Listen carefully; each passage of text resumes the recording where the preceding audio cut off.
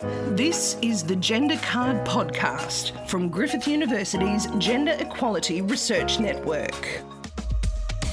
I'm Nance Haxton, and together we will speak to the vanguard of remarkable researchers breaking down the issues of gender equality, women's leadership and gender inclusivity in all realms of life. Today we look at how gender plays out in sport and how that affects the society in which we live. Dr. Adele Pavlidis is a Griffith University social scientist and specialist in the politics of gender on the sporting field.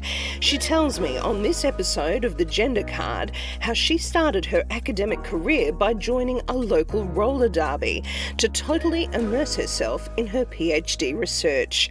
Now, having graduated with her PhD in sport and leisure management, she understands how increasing female participation in contact sports can influence society's attitudes towards women and the power relations that go on behind the scenes that affect that. Adele, welcome to the podcast. Thank you so much. It's great to be here chatting. So here we are at a beautiful sports field at Gold Coast Griffiths campus, watching a bit of training.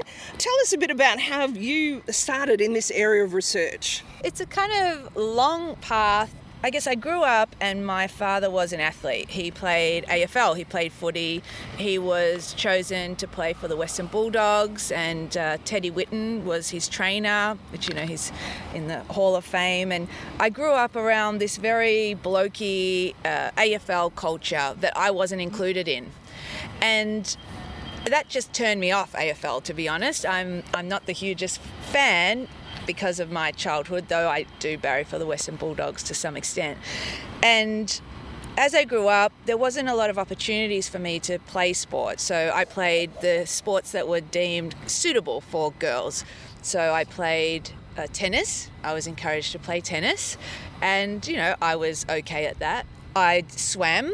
That's always an appropriate sport for girls and women. And I eventually played hockey. So I love team sports, and I didn't have much opportunities. And then I got to high school and had the opportunity to play hockey, which I loved.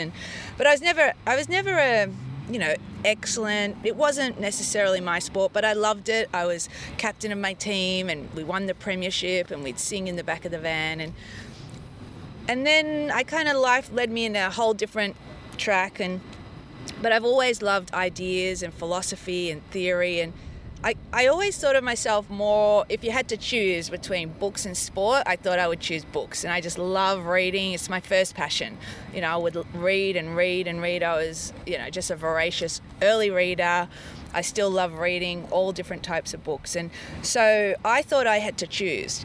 And so I chose books and ideas. And so I went along and I did a Bachelor of Arts, and I majored in literary studies, so reading more. And I also did sociology, and I did political economy.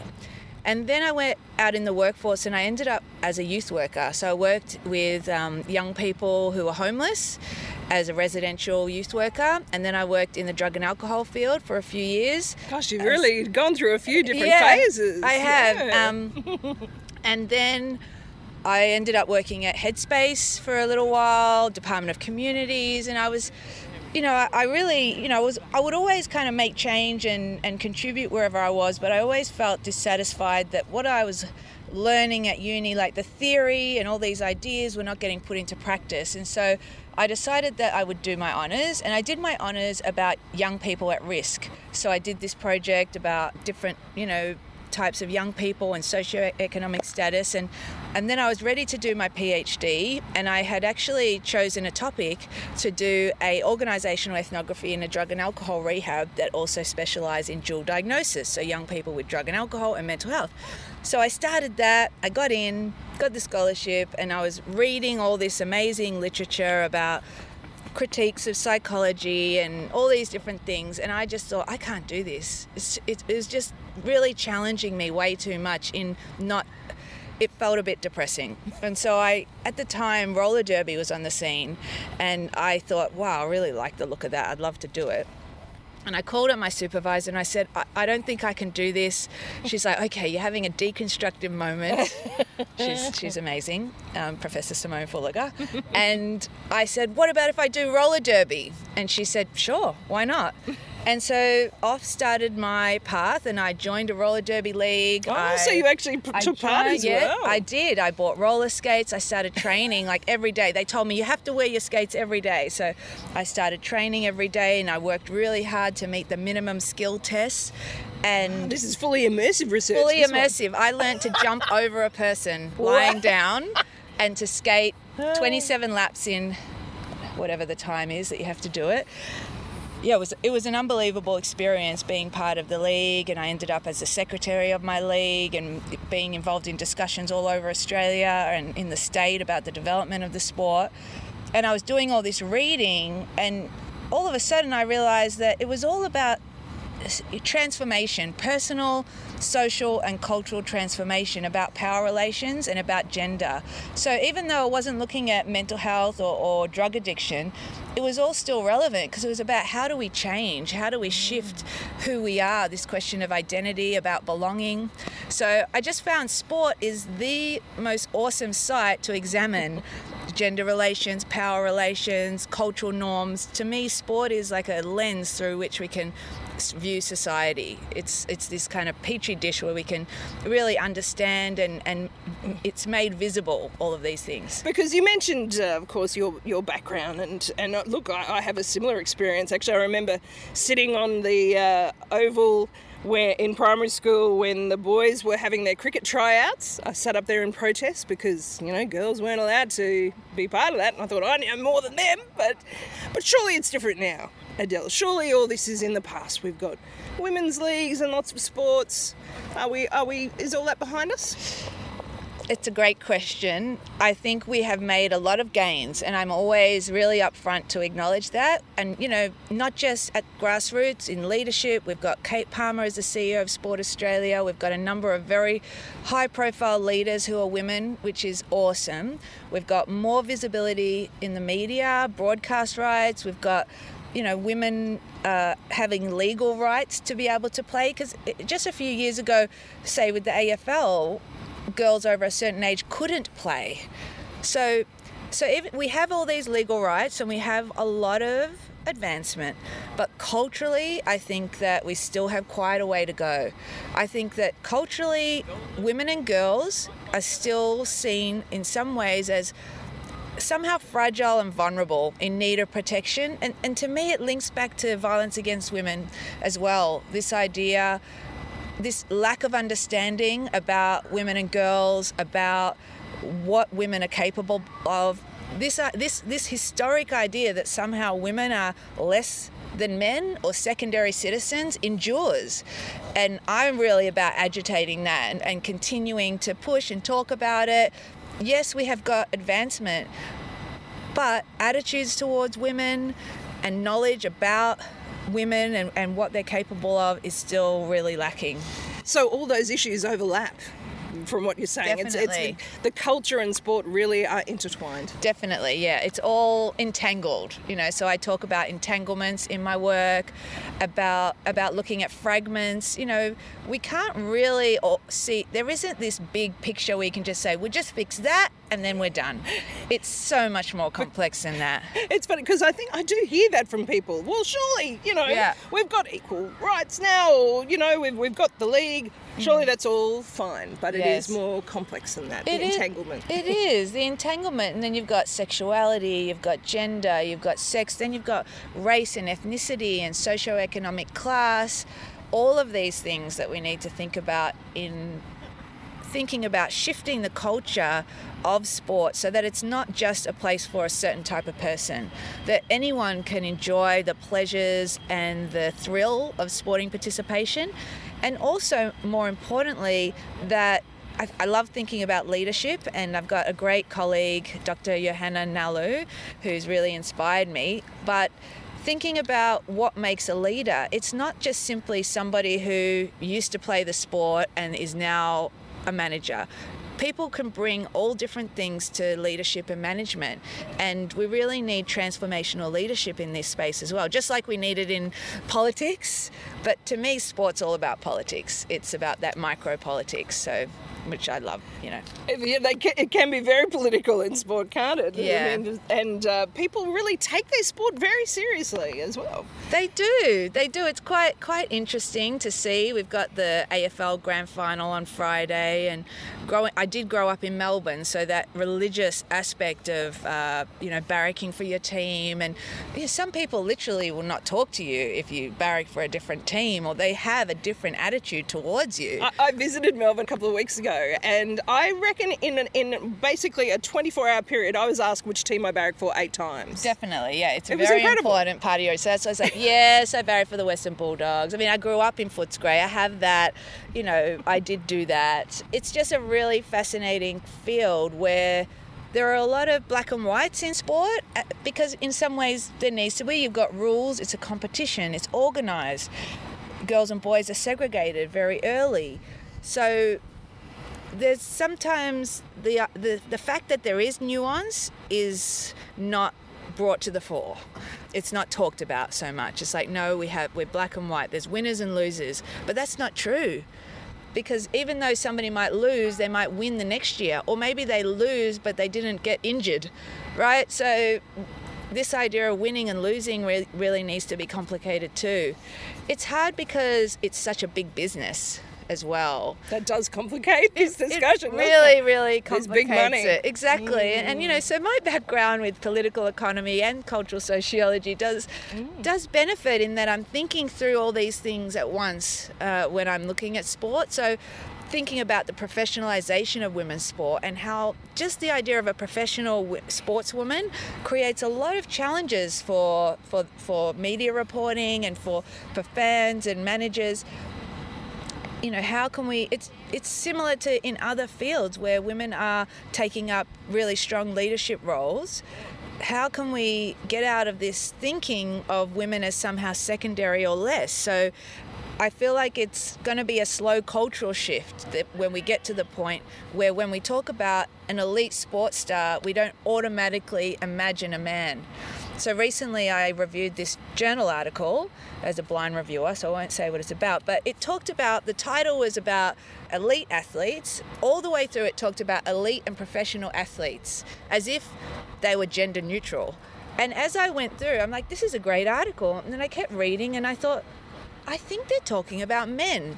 And I kept reading, I'm like, no, they can't possibly just be assuming that when you talk about elite athletes and professional athletes, that you mean men. I mean, they must mean men and women.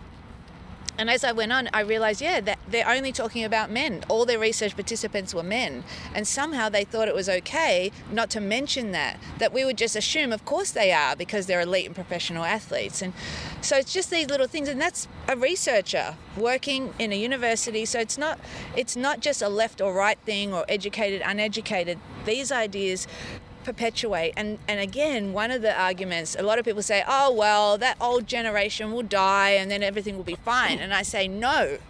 I say there are young people who are also holding some of these ideas, so that we do have to continue to push and agitate and continue to talk about these things. You've actually got a really interesting example of doing it, of actually visualising in our mind. If you could perhaps tell us that. Yeah, so one of my research participants in a project I was doing, interviewing AFL administrators all around the country. So this participant said that she always uses this technique. So she tells people to close their eyes. Imagine that it's a Saturday morning, they're at a sports field, they can hear people playing sport, kicking the ball, the referee blows a whistle, and then she asks them to open their eyes and ask for people to put your hands up who you imagined were boys or men. And she said that most of the time, everybody put up their hands. Everybody imagined that who would be playing sport on a Saturday morning on a field? It would be boys or men.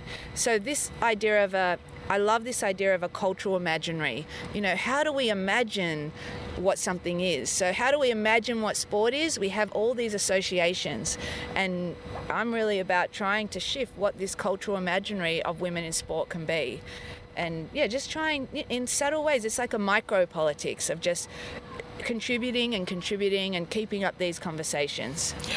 And there are some pretty important overlaps here with media as well that I've noticed in the last couple of years, actually talking about the women's Ashes cricket team or things like that. Do you think that is positive, or is there really more work that needs to be done from a media perspective to help people visualise women as being in a sport? Cricket's a good example in that they've purposely gone with the women's team and the men's team rather than the gender neutral term of cricket team and then the women's team. So that's a great example. You think that's good? That's what cricket's done that. I think that's great. It's like, they are men. Let's call it the AFL men because they're men. It's not some gender neutral, like, it's not that men are a whole person and women are somehow like different. We're all human beings. So it would be helpful to call it what it is, I think. And with the media, I think they still perpetuate some of these ideas because, they're doing what they think audiences want to hear as well, and also their editorial and all of these different pressures that they're working under. Again, it's important to have research to be able to show them and their editorial editors what might be better.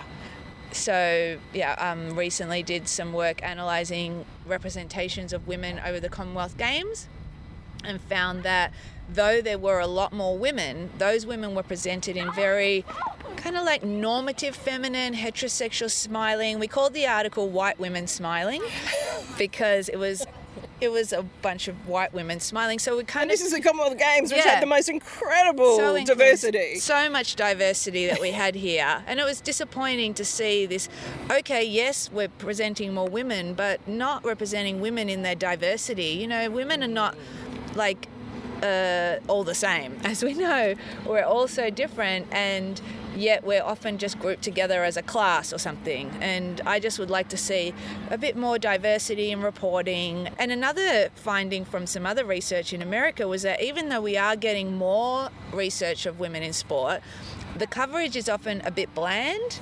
and so the quality is not that high, I think, because, and they did longitudinal research over quite maybe 10, 20-year period. Some of this on television, some of the same anchors are on those shows, right? So they are being told they must report on women now, and they are, but they're not into it. So, and it shows. And you can tell. Yeah.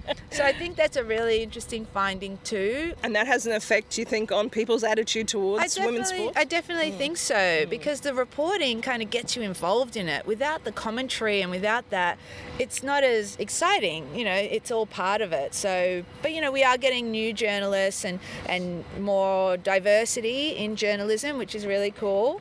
So I do think it's improving. Yeah, so I guess I'm like optimistic, but always making sure that we stay with the issues. Commonwealth Games is only 18 months ago. Like you say, this is something, it's still very current, that you can see how these attitudes do continue when there's that kind of reporting. I mean, even for us here today, down here at the track, there's a pram on the oval while somebody's doing their training. So obviously a baby here. That's super awesome. Still pretty unusual though to see that, isn't it?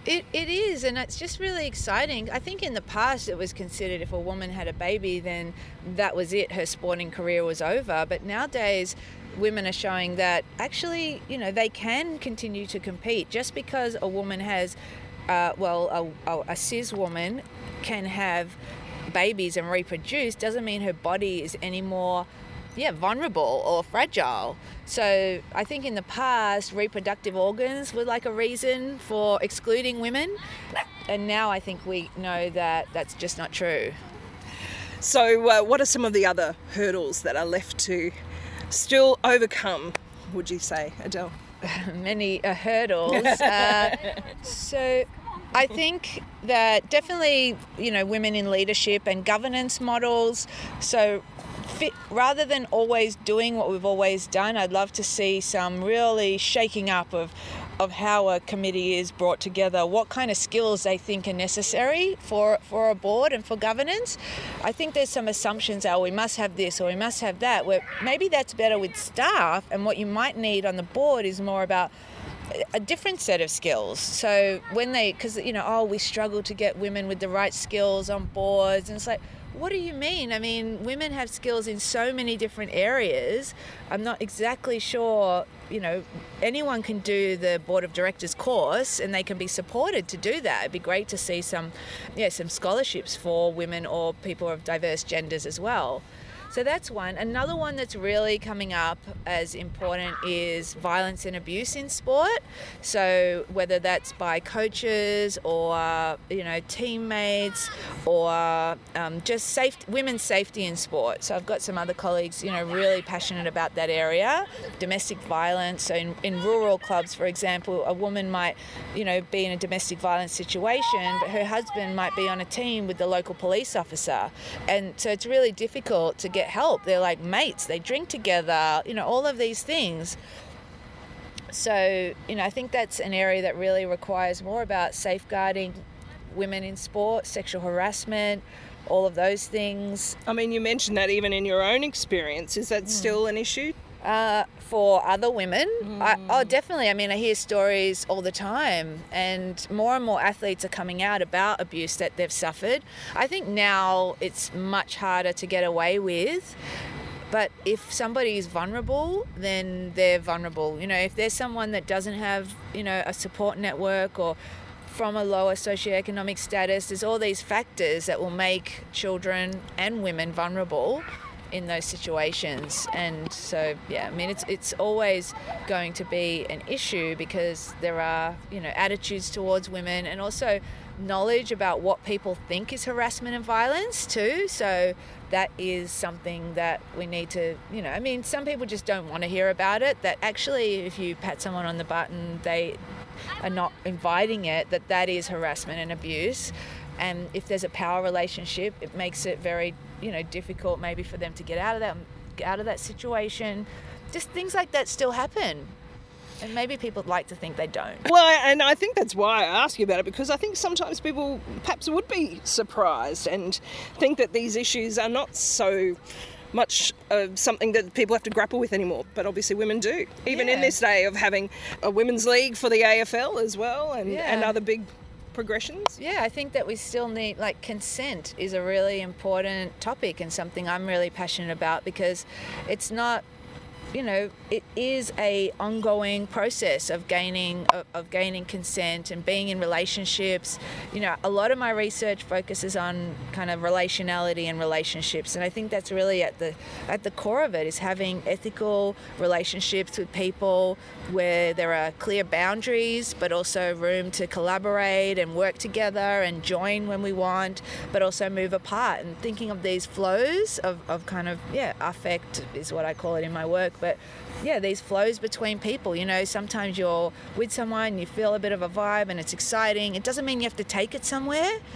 It's going to happen a lot of times in your life. You're going to feel something click, you can't possibly go with it. And just ongoing consent, in every area. And that's important for sport as well, because I suppose more and more we are mixing and we've got to show respect. Yeah, definitely. Respect is a really good concept that I think, maybe I could think about a bit more, but I think we need to talk about a lot more about respect and what does respect mean, and how that is really central for us for gender relations. Living in a world where we do coexist, and that even though we might still have AFL men's and AFL women's, we are going to have people working together of diverse genders. We're going to have Auskick, you've got boys and girls playing together. So really focusing on that respect, and a colleague at University of Sydney, Technology Sydney, talks about coexistence and how that will occur in some of these sports too. So, it's an interesting time. Particularly, we've got movies like Ride Like a Girl, and I find that sport is interesting because it's one of the few where men and women actually compete together. How has that historically evolved? Is this still something that's worth discussing, that should it go forward? I mean, it's really interesting though. So I just find it fascinating. One of these very, very successful horses is a girl horse. Yes. And so to continue winning, because when you win so much, then you get more weight or whatever it is, they go into age-based races or something where because they're a girl horse, they get less weight put on them.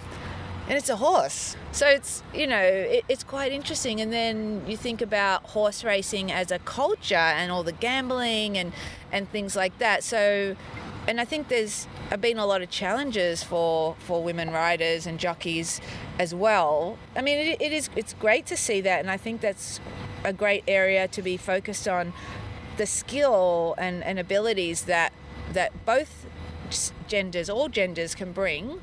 I mean, even rock climbing was another example where this 14-year-old girl just did this amazing, job, and it was always considered that men were definitely better because of their upper body strength. It's like, well, you can do it in a different way and still have great results too. So that's a good example. There was an ultra marathon runner that beat all these men, and they didn't even have a precedent for it. And so we don't know what a body can do. All the time we're developing, and through training and sports science, we can't assume that we already know, men are like this, women are like this. I just think that, every unique individual has skills and talents and abilities that could be better supported by a culture and a society that doesn't place these kind of unnecessary restrictions on what boys and girls can do. And that is reflected in pay as well.